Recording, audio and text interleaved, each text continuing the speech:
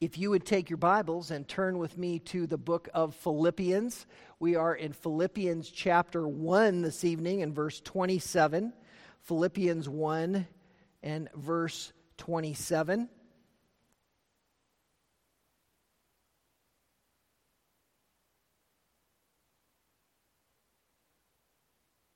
Pardon me. Our text tonight brings us now to the conclusion of this first chapter of Philippians, and this closing represents a critical passage in this epistle. Paul transitions back to addressing the Philippian church, and as he does so much like a trial lawyer. He has intricately woven his points through this first chapter. Some incredibly important perspectives have been brought to light, and many of these, which one may have assumed he knew the outcome of, have been completely contrary to that expected result, which we have thought as we began to read the details of the account. And now that he has everyone off balance, not knowing what to expect from what he might begin in his discussion, he brings us to this final assessment. And this is done in brilliant fashion, as if putting final and uncontestable facts regarding a case before a jury. And this is where our title comes from. Critical Closing Arguments is what I've titled our text for this evening. Critical Closing Arguments. Let's take a look at our text in Philippians chapter 1. I'm going to back up just a little bit above verse 27 so we can set our context before we move ahead. So I'm going to begin reading at verse 21. So follow along in your Bibles if you would. Philippians chapter 1 and verse 21. For to me to live is Christ, and to die is gain. But if I am to live on in the flesh, this will mean fruitful labor for me, and I do not know which to choose. But I am hard-pressed from both directions, having the desire to depart and be with Christ, for that is very much better. Yet to remain on in the flesh is more necessary for your sake. Convinced of this, I know that I will remain and continue with you all for your progress and joy in the faith, so that your proud confidence in me may abound in Christ Jesus through my coming to you again.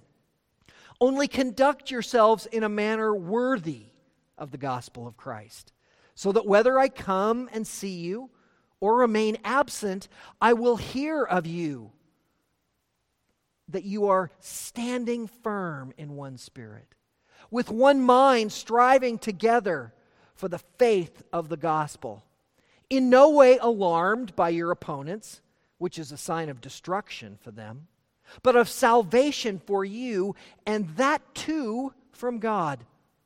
For to you it has been granted for Christ's sake, not only to believe in Him, but also to suffer for His sake, experiencing the same conflict which you saw in me and now hear to be in me. Critical closing arguments. Paul began this great epistle with a glorious prayer of praise and supplication, a prayer that was saturated with Christ and the gospel.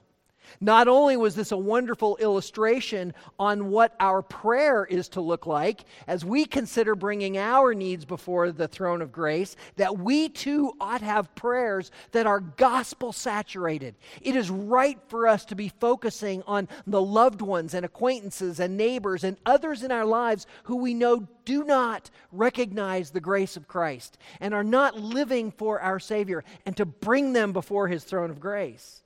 And also to recognize that it is on behalf of Christ that we pray. When we consider the acronym ACTS and beginning our prayer with adoration, it is Christ whom we adore. It is His work. It is the cross. It is His faithfulness. It is that which brings us everything. And that is what Paul's prayer is saturated with on these two accounts. But it is also a prayer focused on the church at Philippi.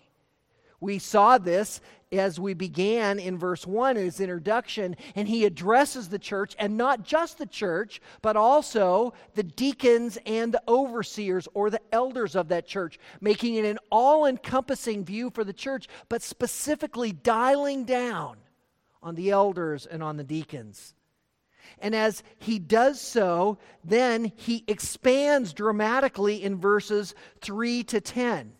And he begins to talk about all of the specifics of the yous in the church, the you-alls, or as we would like to say, as the all-y'alls, and the entire body of believers that he is addressing. Look at those in verses 3 to 10. I thank my God in all my remembrance of you, offering prayers with joy in my every prayer for you. For I'm confident of the very thing that he who began a good work in you will perfect it. For it is only right for me to feel this way about you all. I have you in my heart. Since both in my imprisonment and my confirmation of the gospel, you all are partakers. For I long for you all. And I pray that your love may abound, so that you may approve the things that are excellent. So there is this constant cacophony of you. So we see that the focus of the beginning of this prayer is clearly the full body of the believers of the church.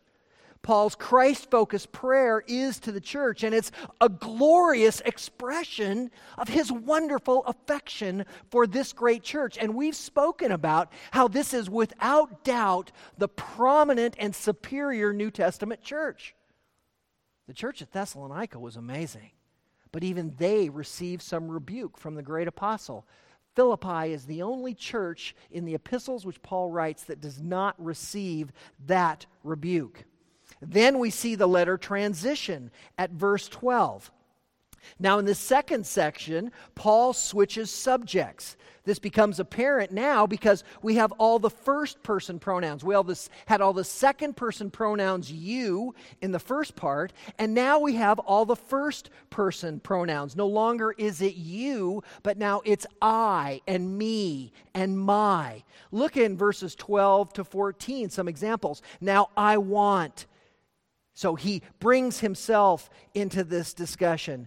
At verse 13, so that my imprisonment in the cause of Christ has become well known throughout the whole Praetorian Guard, and that most of the brethren trusting in the Lord because of my imprisonment.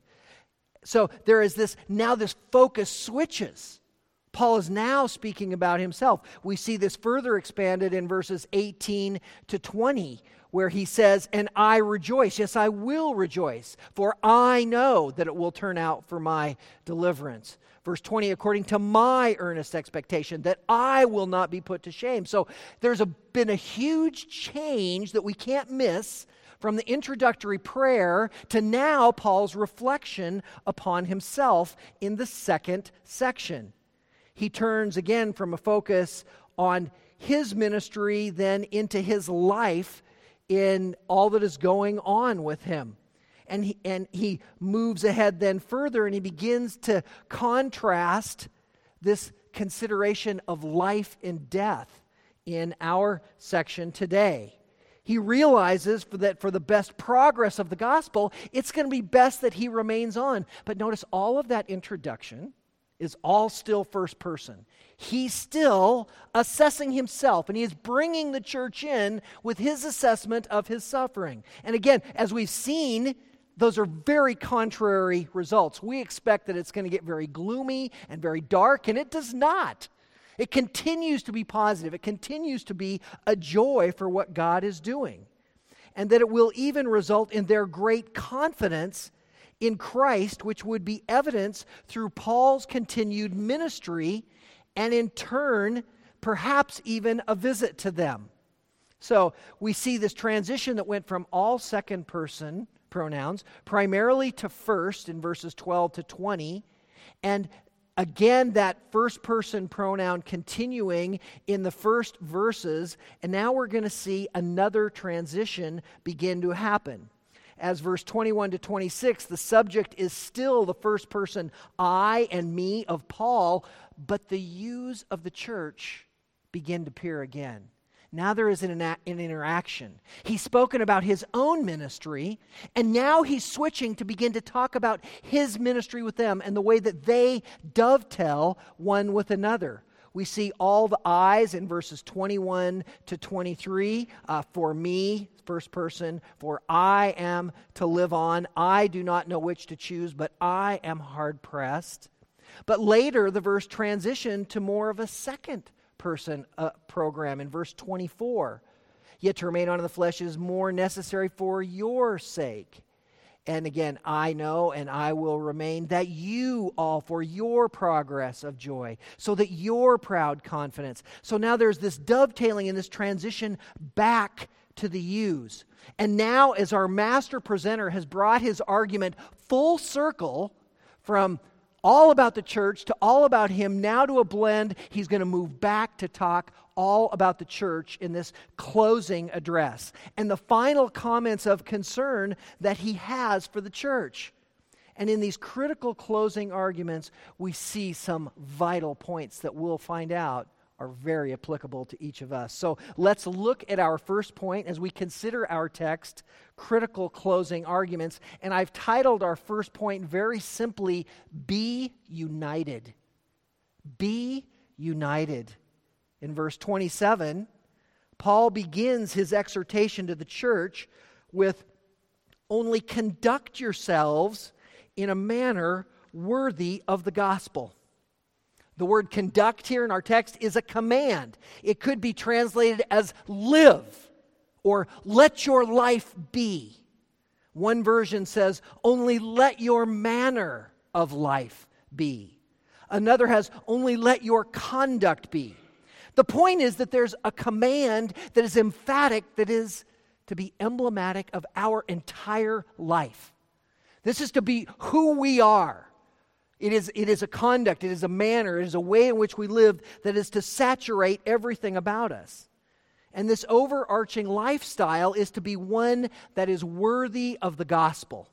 This is a life which is a continual beacon for truth and for the gospel of Jesus Christ. You know, the scripture tells us that we don't light a lamp to place it under a bed, but we place it on a hill so that it will bring light to the entire community. That is us. We are the lighthouse on the hill. We are to be a beacon to all around us of the truth of Christ. That is the manner of life which he is speaking about in this text. And this overarching lifestyle, he tells us, is to be one that is worthy of the gospel. It's a life which is a continual beacon for truth and the gospel of Christ. And that word worthily has the idea behind it of a set of scales. And that as you put something on the scale, you have to balance it out with something to make it equal. It is a worthy weight.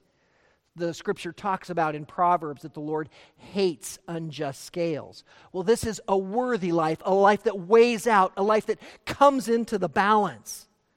And the best description of this worthy life is the scripture itself, which repeatedly uses this term and defines it for us. Listen to a few of those verses, such as in Ephesians chapter 4 and verse 1.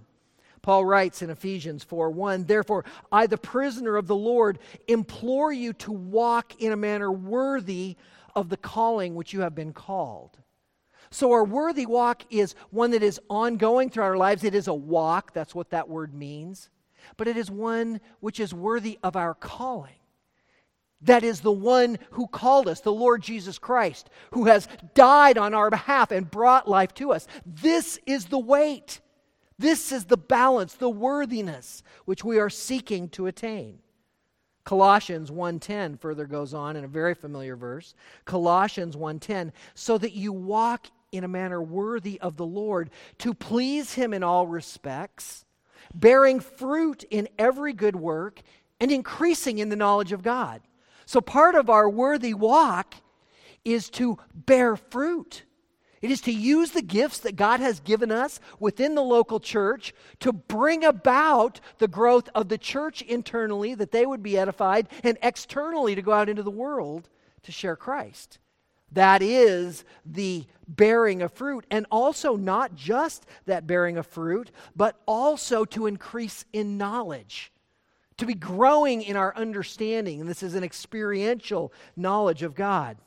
One other verse that speaks about this worthy aspect of our lives is 1 Thessalonians 2 and verses 11 to 12. Paul says in 1 Thessalonians 2:11, just as you know how we are exhorting and encouraging and imploring each of you as a father would his own children, so that you would walk in a manner worthy of the God who calls you into his own kingdom and glory.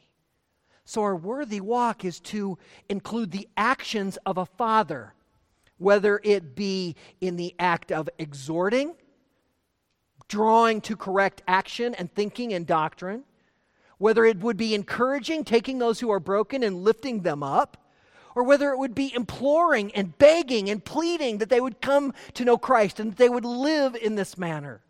These are the actions of a worthy walk. Be that man or woman, we are called to reflect that. And of course, Paul in that same section talks about the beautiful tenderness of a loving mother as she nurses her child. So this is what that worthy walk looks like. And there are a ton of scriptures that reference this. 1 Thessalonians 4:1 talks more about it. Titus 2:10 talks about it. 2 Peter talks about it in chapter 3, a couple of places. But the bottom line is that there is a wisdom. It's walking as wise men and not unwise. You know, when we think about how our life is marked, that he's calling us to this worthy walk, this conduct that is going to saturate all that we are and everything that people see in us, what would we think of when we think of how different people or even ourselves may be characterized by others? We may think of individuals as being characterized by their sewing. Some people are wonderful seamstresses, and that's how we might know them. We might know them as being wonderful bakers or cooks. We might know them as being golfers. We might know them by their work. These are normally the ways that we know one another, isn't it? But this is not what is to be the primary mechanism by which we are known or which we know others. Rather, it is not to be an occupation, but Paul says it is our conduct and manner of life which is worthy of the gospel. Our lives ought to be in a balance that is constantly seeking to bring a level to that of Christ regarding his gospel. The proclamation of Jesus Christ. The reflection of who he is to the world. That all would see in us something that is different from the rest of the world. Not because it's of us, but because it's of him in us. It is the gospel given to us that we are to breathe out into all the world. But he has a purpose in commanding this walk. And it is what he reveals in the rest of verse 27 there of chapter 1, where he says, so that whether I come and see you or remain absent, I will hear of you, that you are standing firm in one spirit, with one mind, striving together for the faith of the gospel. Here's where our point comes from: be united. Being of one spirit, one mind, striving together. In short, be united. He begins by telling them that it is to occur whether he comes or doesn't come. He's just talked back in verse 36 that he hopes that he will be released, that it will work for their good, and that he will get to come and see them. But that's a tenuous situation. It may happen, but it may not. And he says, so whether I come or not, I want this to be the case. His hope is that regardless, he will hear. And that what he will hear is that they are obeying this command to live worthily of the gospel. And so much of that hearing that their lives are a testimony that's going forth even beyond their borders, wherever he might be. But this is to happen as a result of a unified effort of standing firm. Standing firm. That word means not yielding. Means not bent by the winds that may come. Scripture speaks about the winds of doctrine that will blow the man who is weak in his faith this way and that. No, this not yielding, this standing firm is that which Paul wants to hear of. And notice how it happens. It's not like there is this stalwart man who has just lived his life as an island out there, hung to the truth of the gospel, lived it out in life, but he is surrounded by that. He is a man who is of one spirit, who is of one mind. It is a unity that's going on here that is causing this. That of being of one spirit. Now, we have to ask at this point, is this spirit little s or is this spirit big S? Is this by the Spirit of God or is this by His Spirit in His body which is guiding Him? Well, we get an indication of what this is because immediately it isn't evident, but the next term tells us. You see, the next term says one mind, but it is literally translated as one soul. So it is one spirit and one soul. And these two are commonly paired, the Greek words pneuma and psuche. Now, we've often talked in here about how those words spirit and soul occur together, and there's an ongoing discussion amongst theologians about the makeup of our human beings, whether we are simply material and immaterial as a soul and spirit together, or whether we are a tripart element, body, soul, and spirit as separate components.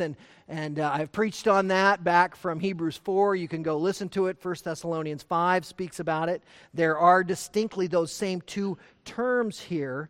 But his main point is that there is a unity of worthy gospel living that occurs in such a nuanced fashion that it involves both the spirit and the soul. So now we know from those two parallel descriptions that he is speaking about the immaterial part of man. And it is not just that individual immaterial part. You see, this is the very unity of all that Scripture brings forward as the church is to operate. This is the core of the unity of biblical eldership, wherein it is right and necessary for elders to function in unanimity. And when they do, in a unanimous spirit, that it must be the Holy Spirit which is guiding them, for these are believers, both in the eldership and here in our example, in the church. Both these singularly unified, immaterial components must be defining functions of one's obedience to God. His Spirit, as each member is indwelt and empowered. That Spirit being that force in a believer, that animating force in the life of man.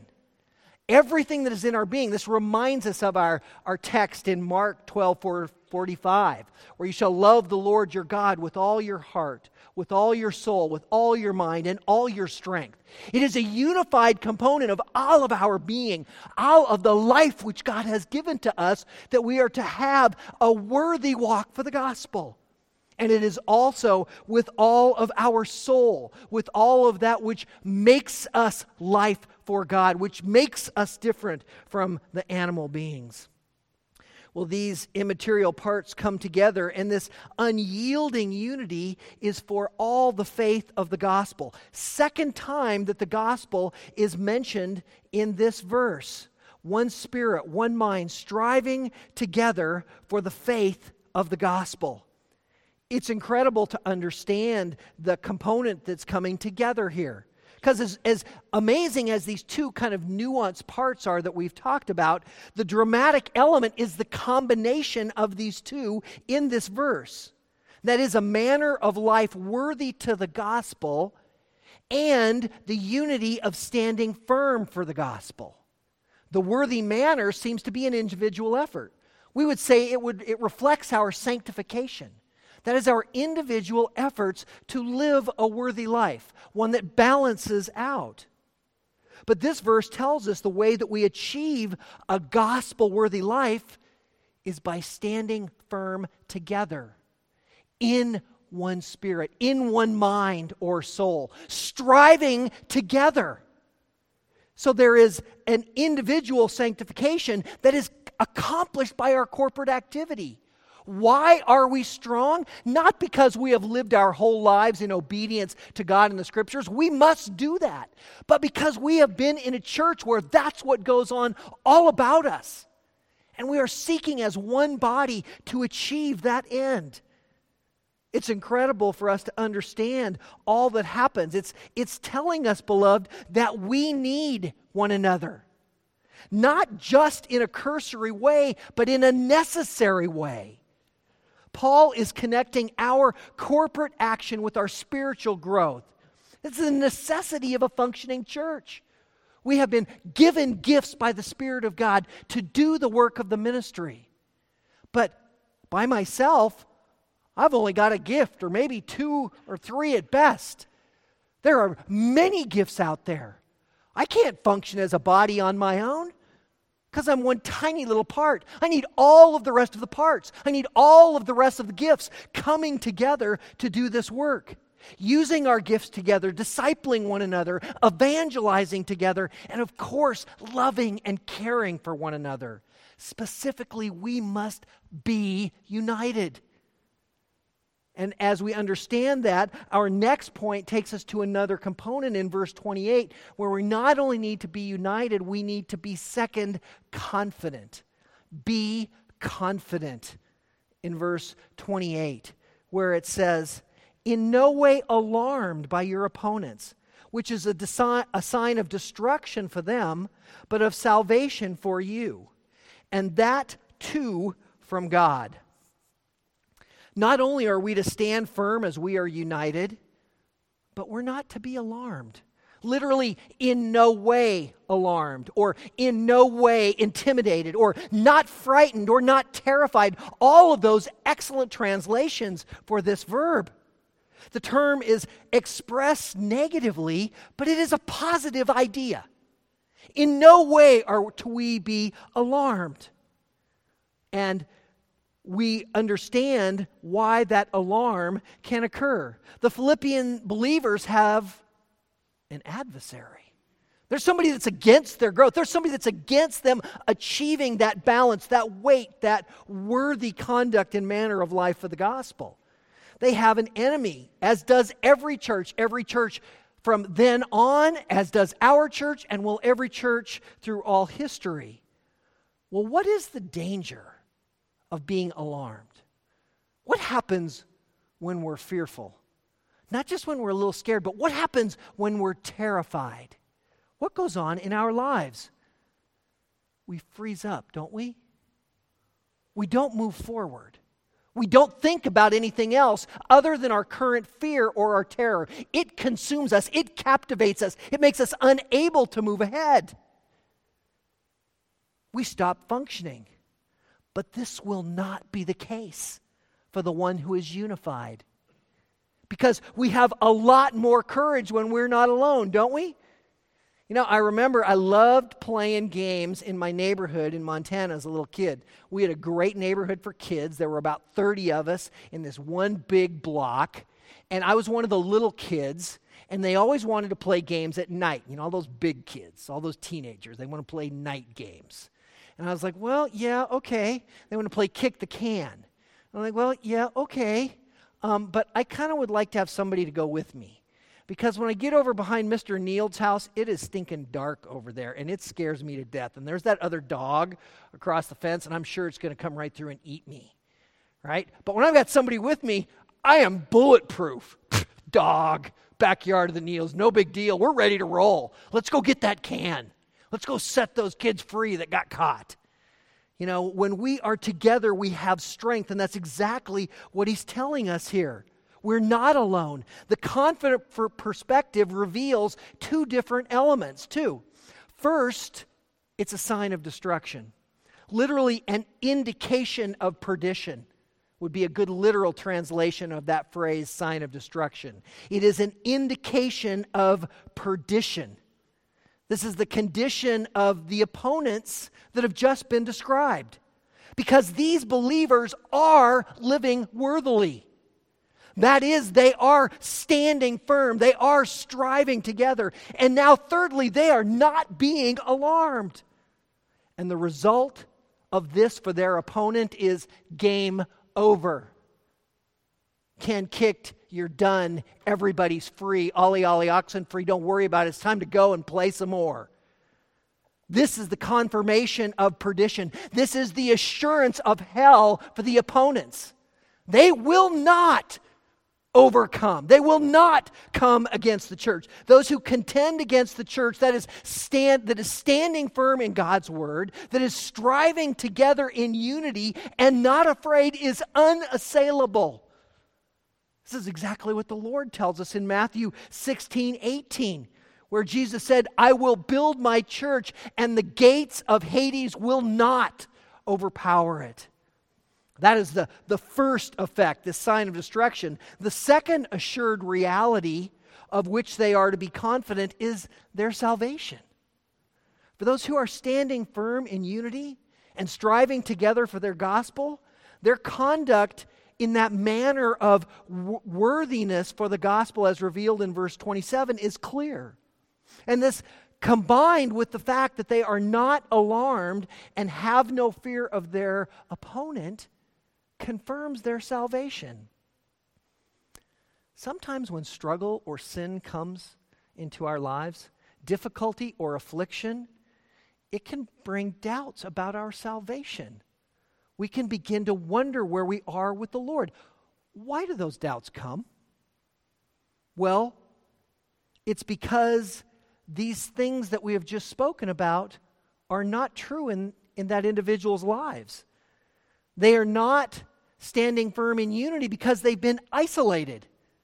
The struggle, oftentimes having nothing to do with sin, has brought fear, and that fear has brought a paralysis, and they've been drawn away, and they're unable to interact, they're unable to share, they're unable to talk about all that is going on because that fear, that concern, that struggle has captivated them, and they're isolated in their bubble, and they can't get beyond that to see the glory and the blessing and the necessary unity of Christ. Or it's sin.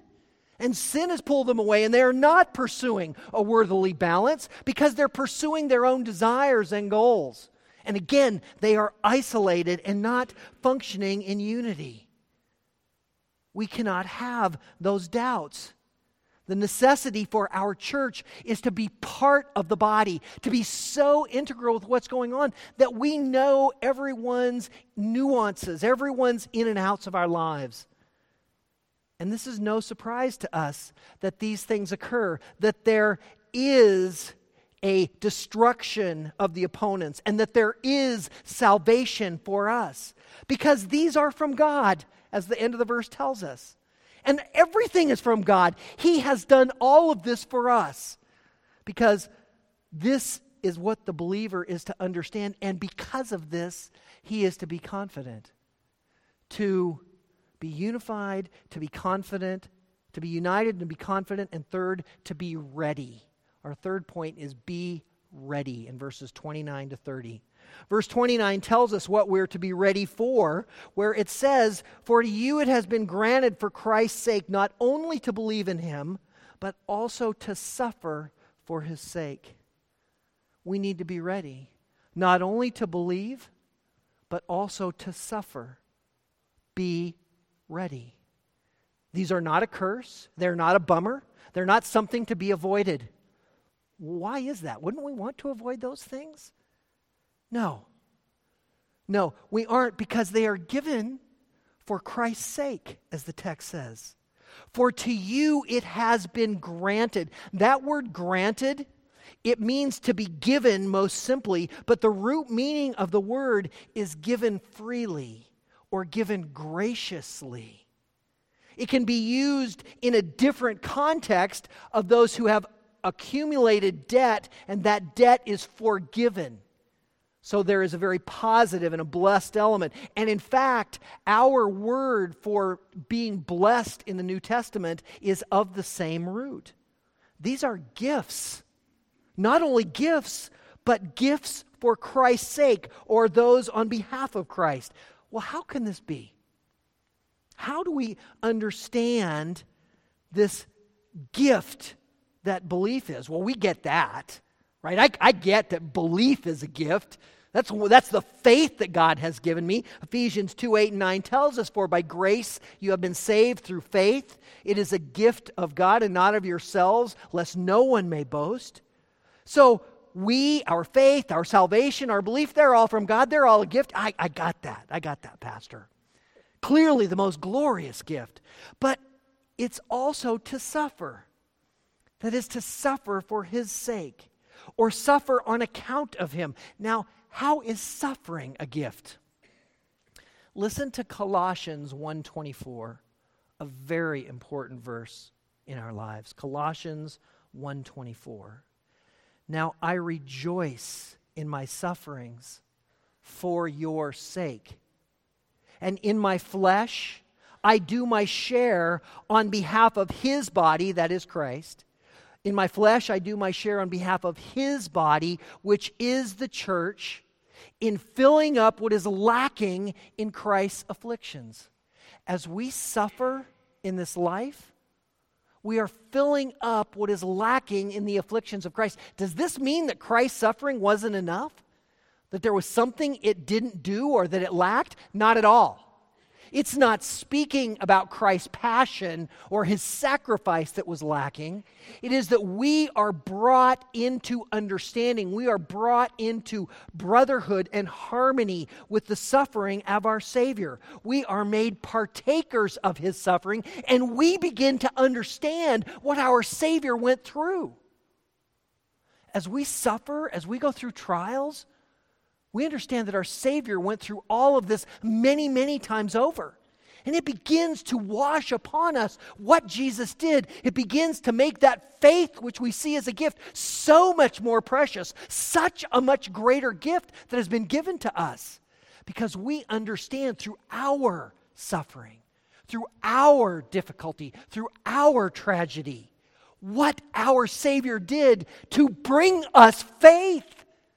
Not a minor endeavor, not a simple situation, but that He endured the sin of mankind to bring all of us faith that He would call to Himself. What an amazing understanding. What a gift we have been given.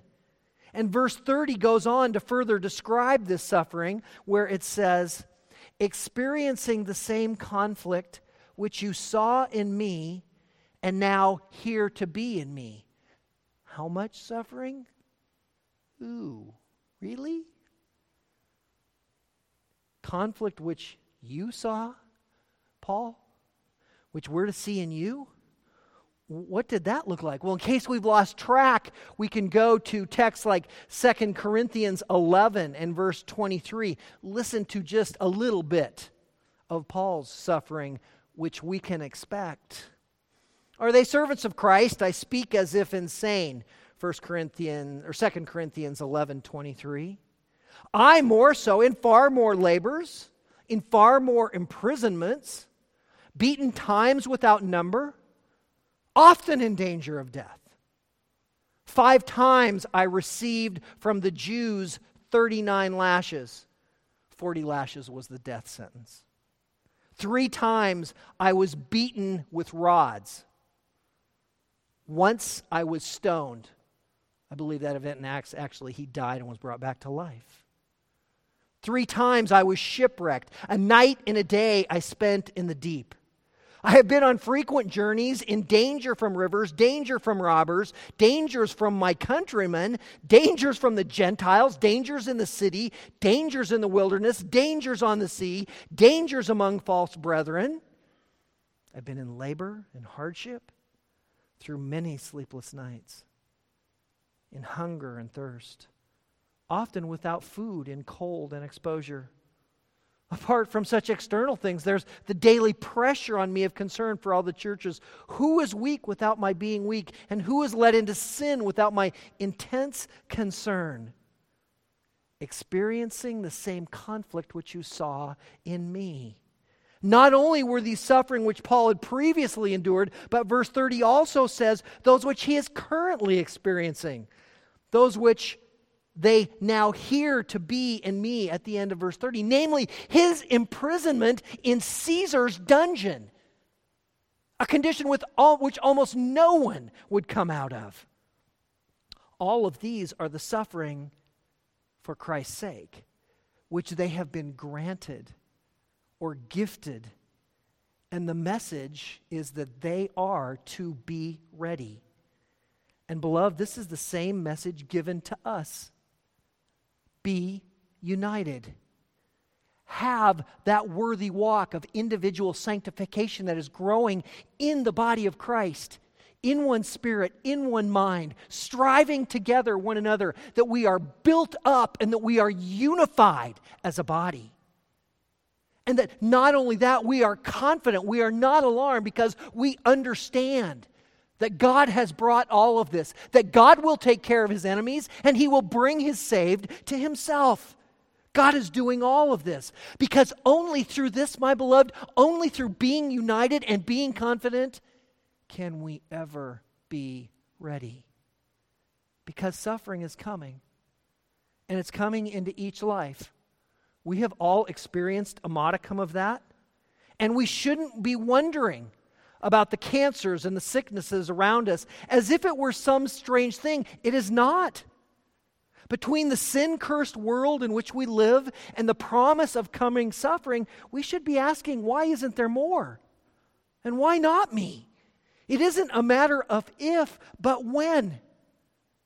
You know, the blessing of being a man in this world, according to Men's Health and several prominent physicians, is that you live significantly beyond the years of the age of 80 years old. Your likelihood of prostate cancer is almost certain. Oh, well, then I'm just not going to live past 80 because I don't want to go through that. No.